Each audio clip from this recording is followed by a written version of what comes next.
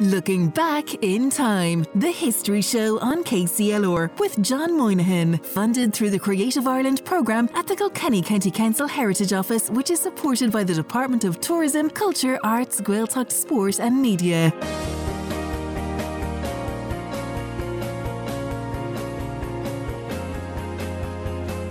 Good evening, you're very welcome along to the history show here on KCLR. I'm John Moynihan, and thanks for joining me for the penultimate episode of the series. We've lots to get through tonight as usual, so here's what's coming up. Part 2 of our chat with Mullinavat man John Dunphy on the history and restoration of Deerpark Mill. John is a member of the famous Dunphy family, which has seen no less than 5 generations be at the helm of the mill throughout the years, so he's very well versed to tell us more about the project, as well as the open day held there recently. Commandant Retired Larry Scallan on the 100-year centenary of the 3rd Battalion here in Kilkenny. We hear about the significance of the occasion, the highs and the lows of the last 100 years, and the history as to the establishment of the oldest infantry battalion in the state. And last but not least, part 2 of our chat with Thomastown man Joe Doyle, as he tells us more about the inscriptions on the gravestones at Thomple Teghàn, a historic medieval graveyard in Grennan. What do the inscriptions mean, and what are their historical context? Joe will explain all a little bit later in the programme. So all of that plus plenty more besides over the course of the next hour. I do hope that you can stay with me. As always, I'd love your thoughts and interaction throughout the programme, so please do get in touch. You can text me on the dinnersready.ie sponsored KCLR text and WhatsApp line on 083 306 9696, or you can email the programme at thehistoryshow@kclr96fm.com. Our webpage and podcast for season 2 of the programme can be accessed at kclr96fm.com/the-history-show. So you can listen back to the programme there or on the KCLR app, and this week's show will be uploaded there later this evening if you want to have another listen. But first tonight we're headed back to the parish of Mullinavat for part 2 of our chat with John Dunphy. As we heard last week, John is from Deerpark and is one of 3 brothers who are great-grandchildren of the first Dunphy man who would have come to Deerpark Mill in 1877. The mill has been in the Dunphy family for at least 5 generations, and thanks to the efforts of John and his family, the great tradition continues to this day. Deerpark Mill is situated on the River Blackwater, about 1 mile to the south of Mullinavat village. It's a scenic area in a valley at the foot of the Walsh Mountains. It's 4 stories high, stone-built, and has a kiln building attached, which is considered to be one of the very best in the country. The mill's history can be traced back to at least 1850, as it's recorded on the Register of Mills and Millers of Ireland and Griffith's valuation. This evening, we'll be hearing more about the mill's history, as well as more information on the restoration works that we heard about last week, and the open day held at the mill. The history show on KCLR with John Moynihan.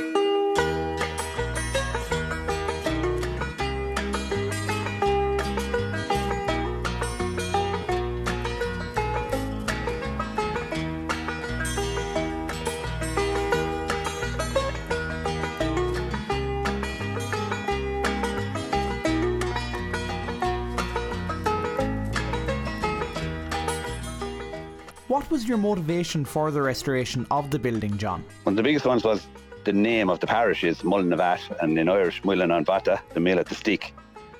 So there was 5 or 6 mills in Mullinavat in the years gone by, and they all had fallen into disuse. So I suppose that was the main reason, like that the parish was named after mills. So to have a mill still in the parish and still going was a big thing.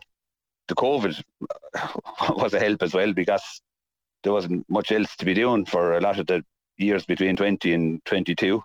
And so there was more time to get involved in things like that and maybe start taking vegetation and ivy and various things from around the walls and around the building. So then we started doing some research on restoration. Like when we looked at this project first, we thought it'd be nice to have the wheel going again, but we had no idea how we'd manage to do it. So we started looking up mills and people who were in mills, and there's a society called the Mills and Millers of Ireland. And I contacted Marcus Sweeney, who has a beautiful mill along with his wife Irene, Mills and Gardens in Fancroft, just outside Roscrea. and it's right on the border of Offaly and Tipperary. The building is actually on the border because the mill was extended over time, and the river now runs through the centre of the mill, and the river is the border between Offaly and Tipperary. So Marcus, we went to see Marcus's mill. You know, when we saw it going and the wheels turning and the internal machinery turning, like it kind of gave us more motivation to try and see the project through. Marcus then, in consultation with Fred Hammond that I mentioned earlier, he gave us the name of Pat Sheehan from Sheehan Sawmills in Burncourt, which is near Ballyporeen in County Tipperary, as a person with the expertise and the machinery and whatever was needed to make this wheel. And Pat has a lot of history, I suppose, in this field. He did a mill for Finnerty's mill in Loughrea in County Galway. He did a mill in the Kilbeggan Distillery, a mill wheel in Kilbeggan Distillery. He did the gunpowder mills, all the wheel and internals in the mill in Cork. And he did various other mills in Ulster, in Cavan and Fermanagh. Pat came down to see us one evening, and he looked at the building and was very impressed and excited by the project because he saw that the mill itself, the buildings and the internal machinery were in excellent condition. Pat, he gave me a rough idea what the price would be to do the job, because I suppose that was always going to be a factor. So then I contacted the Heritage Office in the Kilkenny County Council, and I spoke to Francis Cody, and Francis came down to visit us one evening, and he was very impressed with the condition of the building and thought it was a really worthwhile project. I suppose we got a little bit of help from who to contact in the County Council from one of our local councillors here, Fidelis Doherty. Francis advised me then which grant that the Build Heritage Investment Scheme was the correct grant to apply for this type of project, because that grant is kind of designed to help retain the skills of the people in trades like mill wheel construction, thatching, renovating, plastering, the old lime mortar plastering, and all that type of thing. I suppose we were awarded a grant then to do the project. So I suppose what we got in the grant and what money we could afford to spend on it ourselves, we were able to do that. So we contacted Pat then again, and we told Pat the project was going ahead, and Pat began to source the material. Now, Pat is meticulous about conservation, and he's really into that field himself as well. So he wouldn't cut down an oak tree to build the wheel. Like, he's always on the lookout for fallers and trees that have to be taken down because of danger to buildings or whatever. So Pat took him a little while to source the material that was needed to build the wheel.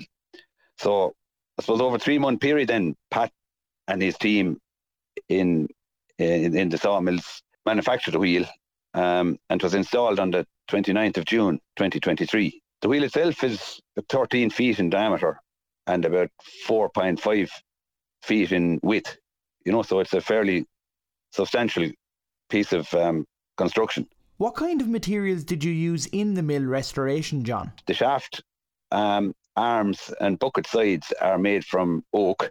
The buckets themselves and the sole plates are made from Douglas fir, because from what Pat tells us, the whole construction would be too heavy if it was all made from oak. I suppose one of the conditions was we tried to reuse as much of the material which was there from the old wheel. Like, all was left was the old wheel, was the shaft and some metalwork. So the metalwork, I suppose, there was rosettes which gave the geometry of the wheel, which the arms fitted into. And there was the gudgeons, which is like the axle, which went in at both ends. And there was steel bands which are used to secure the gudgeons. They're put on like the way the old bands were put on the wooden wheels on carts, where they have to be reddened and hammered on over the timber, and then they contracted as they cooled, so to hold the whole lot together. So that was the construction.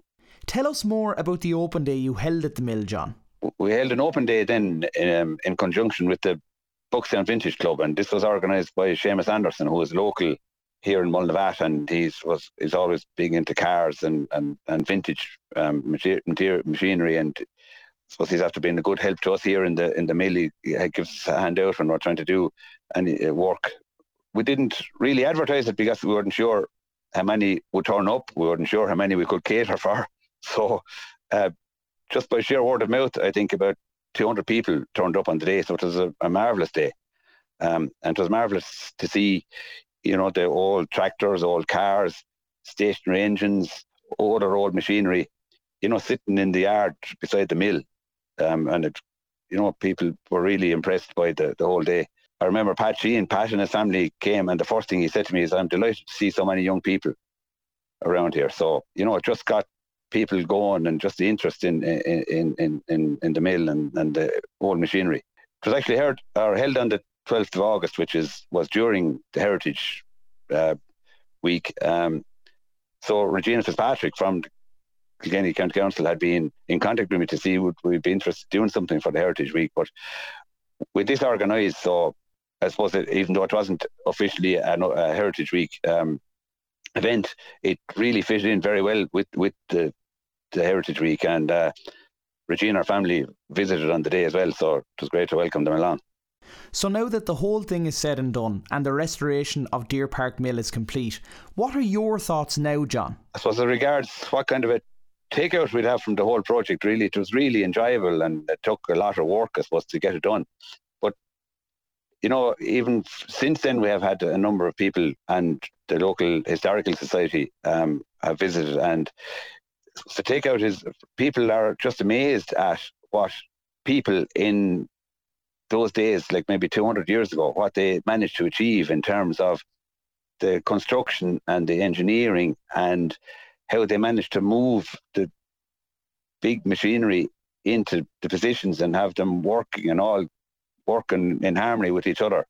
In them times, with very little lifting equipment like what we have in the modern day. So that was, for me, that's one of the biggest takeouts from the project. That has really got people thinking about, what our ancestors could do, And finally, John, any future projects in mind in terms of the mill's history? Well, one of the things that has been suggested by Regina Fitzpatrick in the Heritage Office was to digitise the ledgers for future generations, because they have survived for 170 years at this stage. So just to have them for future generations would probably be a very worthwhile project.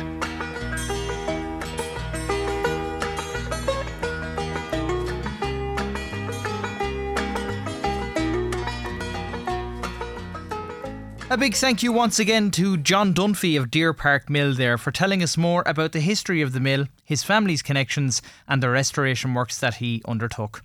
Right now, though, it's time for a break on the programme. I do hope you'll stay tuned and join me again in part 2, when we'll be hearing from Commandant Retired Larry Scallan about the historic centenary of the 3rd Infantry Battalion, based right here in Kilkenny, of course. I'll talk to you in a couple of minutes.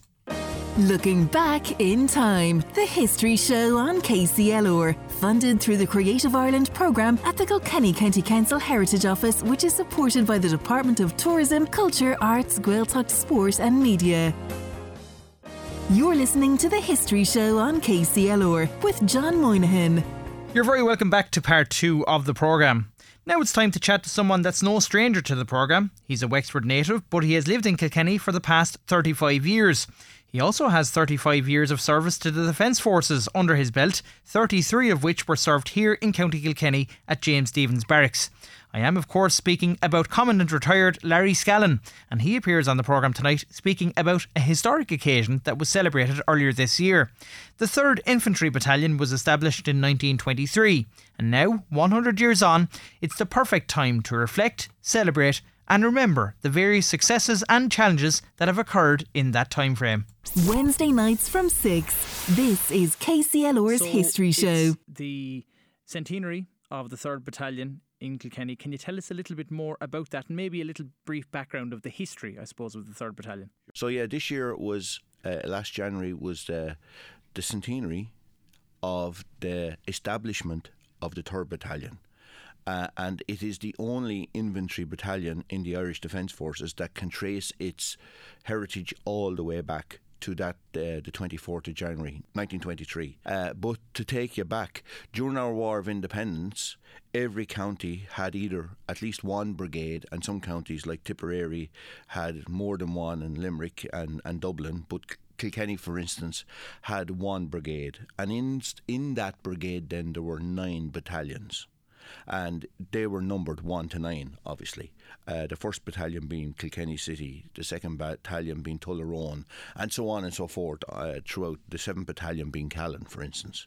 And that would be that organisational chart, or ORBAT, order of battle, would have been maintained for every brigade, sort of mirroring the establishment of a British Army brigade, except the numbers in the Irish battalions will fluctuate. You might have a battalion which would be centred on a small parish in rural Kilkenny, which might have a battalion of only 150 or 200 volunteers. And then you might have a larger battalion like the 1st Battalion in Kilkenny City, which might have 300.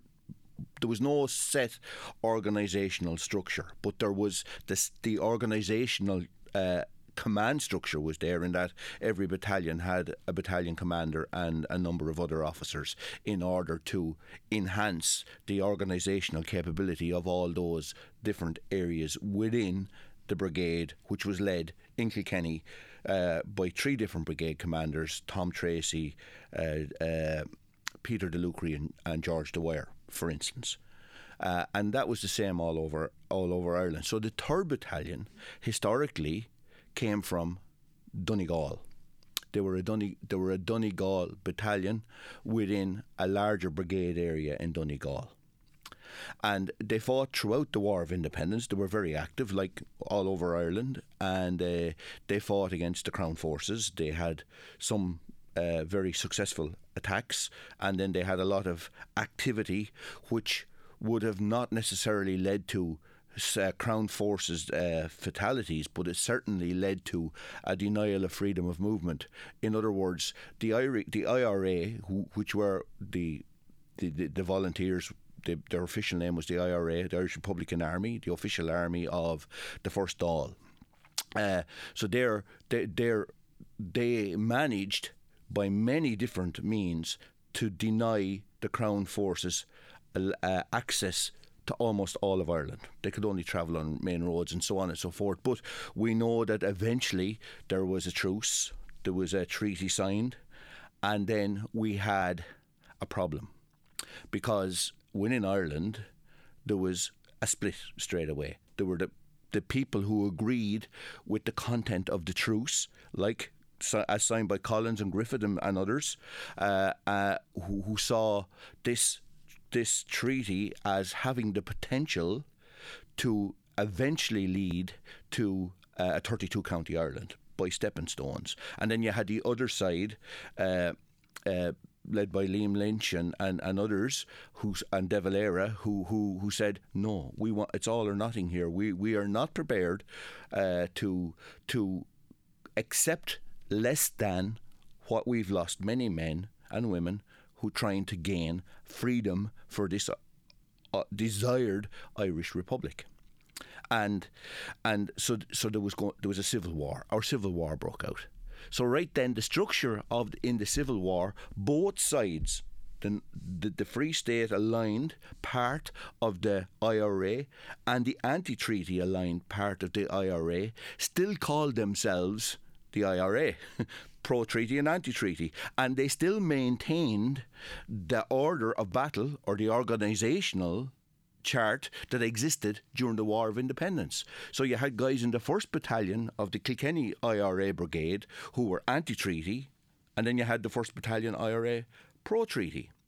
And the Civil War, when it started in 1922, fought like that up until the command structure of the soon-to-be National Army said, we cannot go on like this.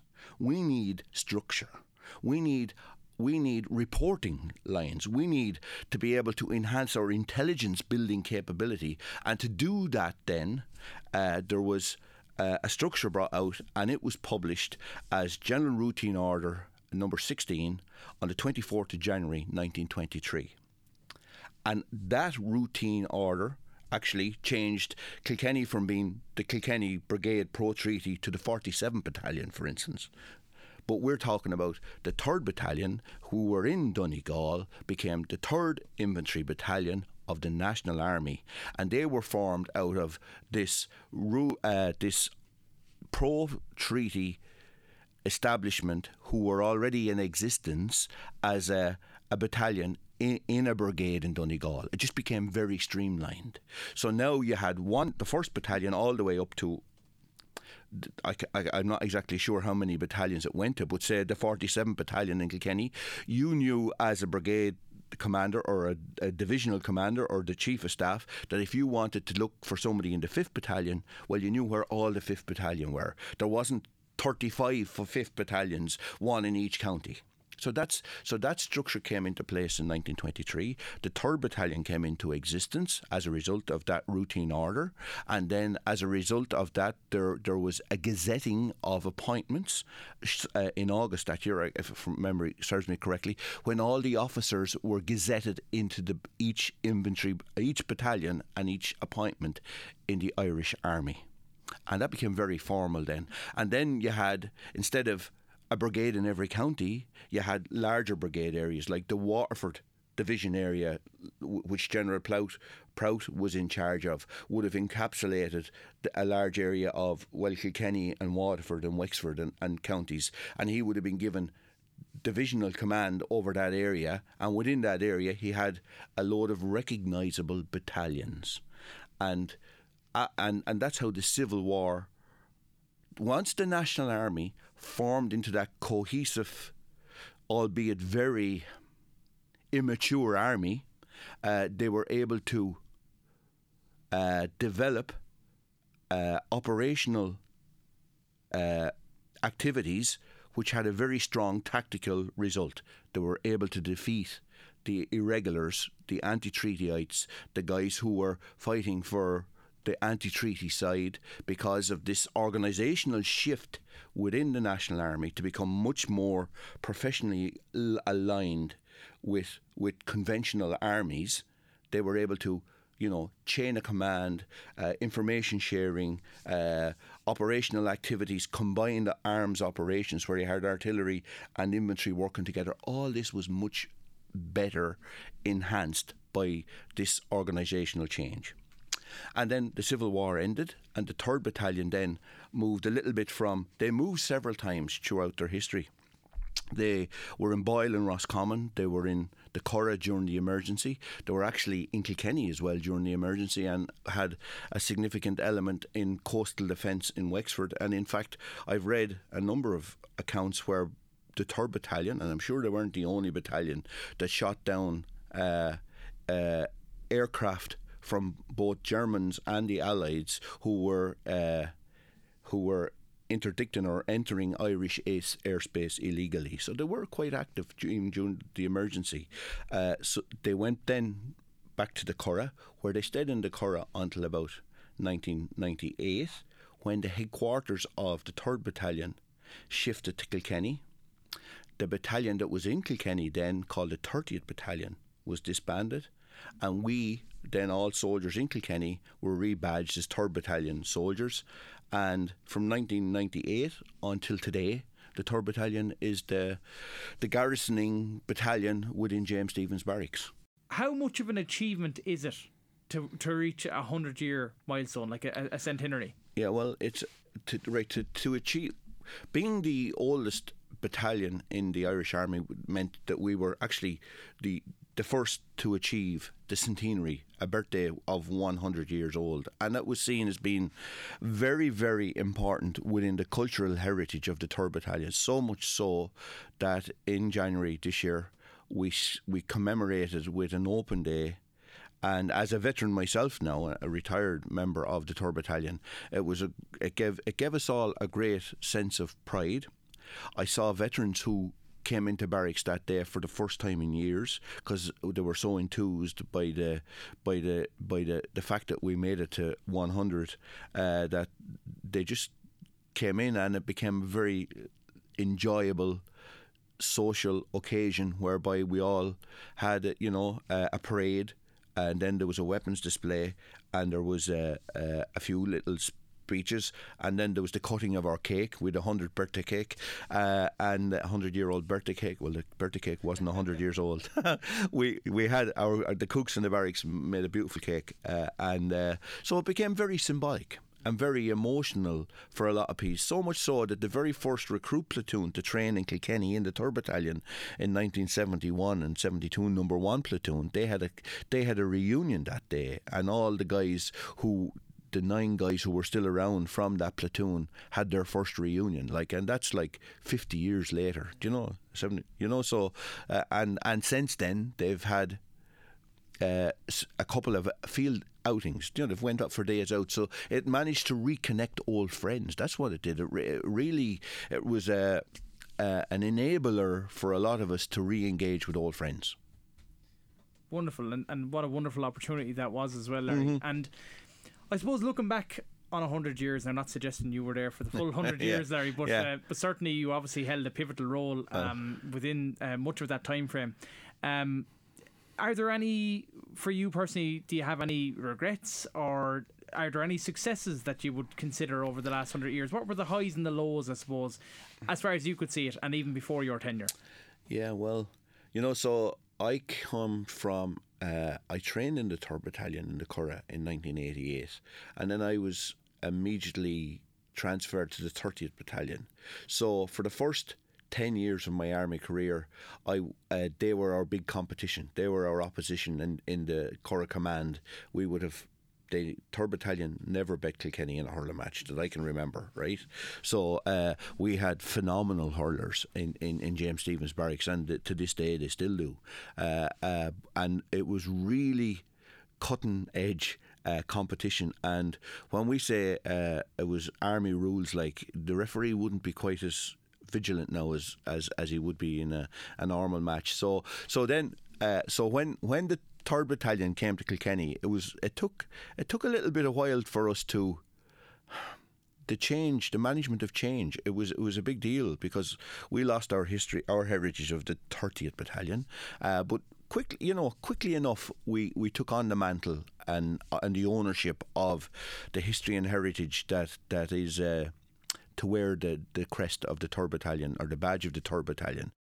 And a very big thank you once again to Larry Scallan there for his thoughts and reflections on the occasion of the centenary of the 3rd Battalion, the oldest infantry battalion in the country, and one that Larry himself has served so well. There's another few minutes of that particular piece that I didn't get a chance to get out this week, but hopefully we'll get to that next week, if not on the podcast. Time now though for another ad break on the programme, but do stay with me, because after that we'll be hearing once again from Thomastown's Joe Doyle about the history and inscriptions at the medieval graveyard known locally as Thomple Teghàn. I'll talk to you in a couple of minutes. You're listening to The History Show on KCLR, funded through the Creative Ireland programme at the Kilkenny County Council Heritage Office, which is supported by the Department of Tourism, Culture, Arts, Gaeltacht, Sport and Media. You're listening to The History Show on KCLR with John Moynihan. And you're welcome back to part 3 of tonight's KCLR History Show.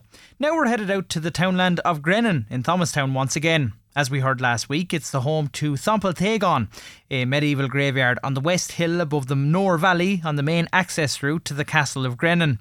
Having carried out extensive research on the graveyard, Thomastown native Joe Doyle joins us once again this week as he continues to describe the inscriptions on the headstones and the history that each refers to. You're listening to The History Show on KCLR with John Moynihan.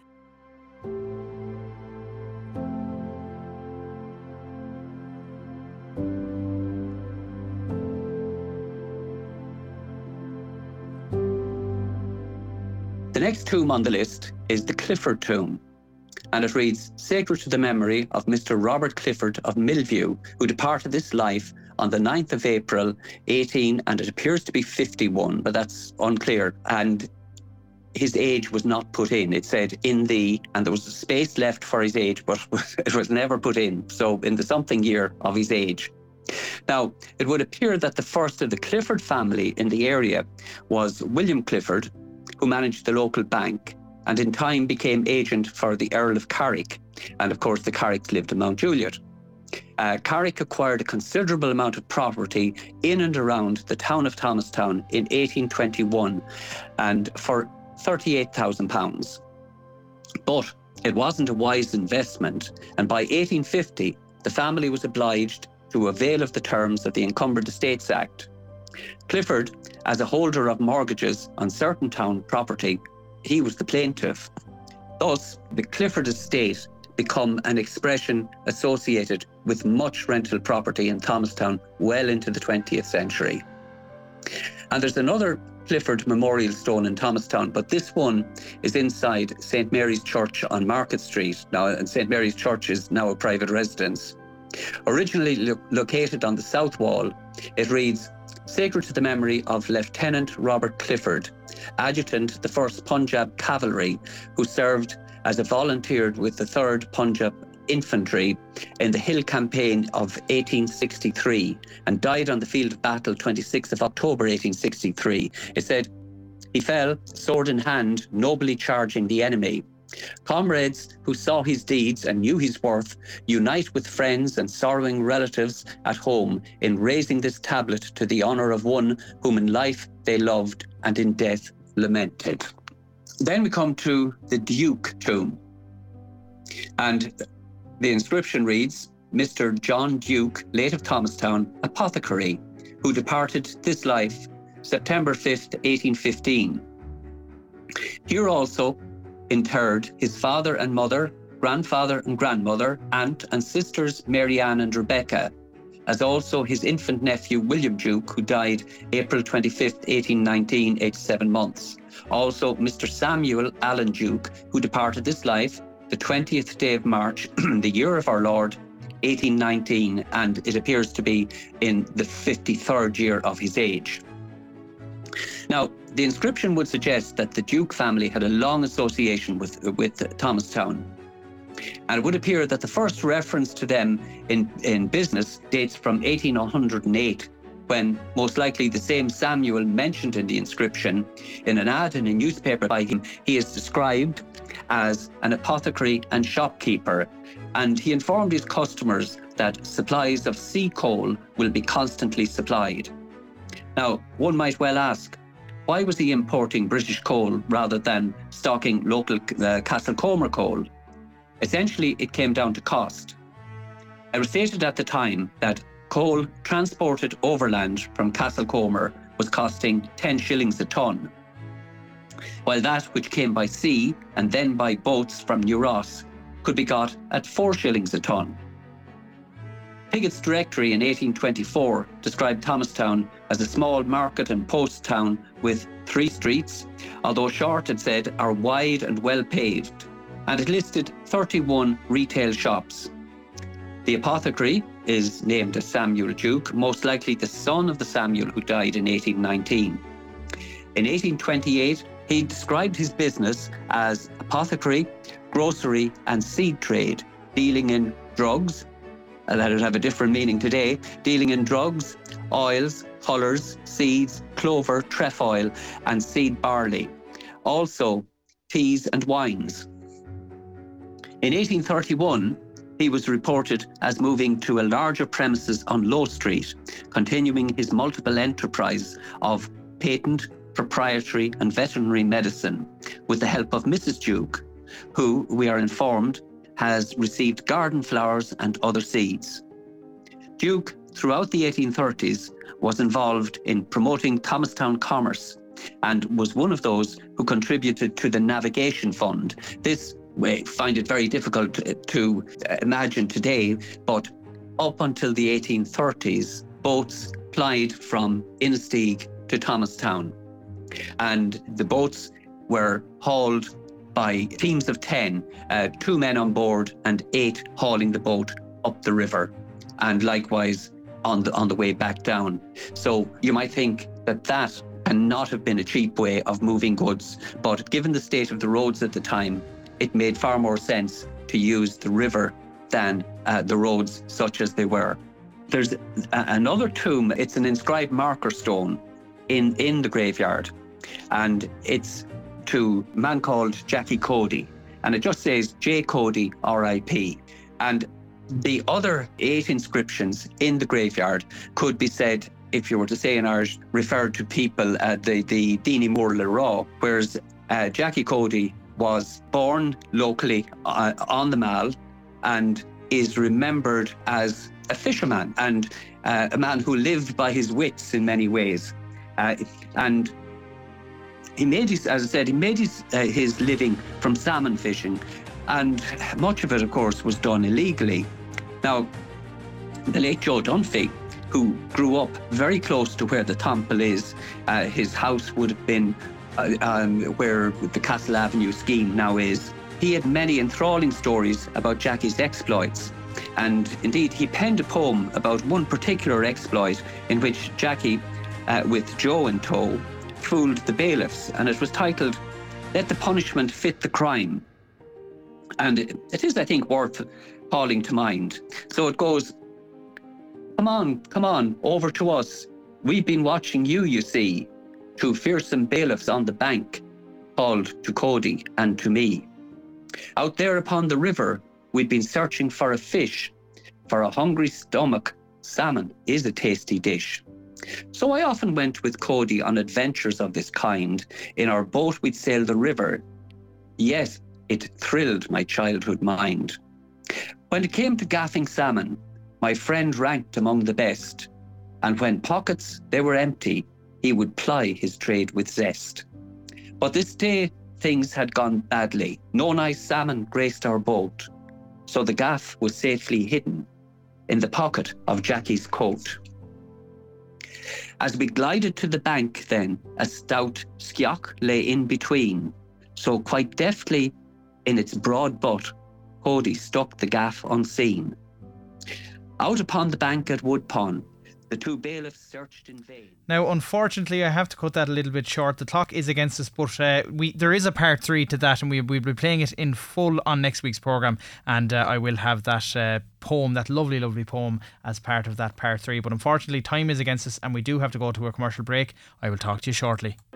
The History Show on KCLR, funded through the Creative Ireland programme at the Kilkenny County Council Heritage Office, which is supported by the Department of Tourism, Culture, Arts, Gaeltacht, Sport and Media.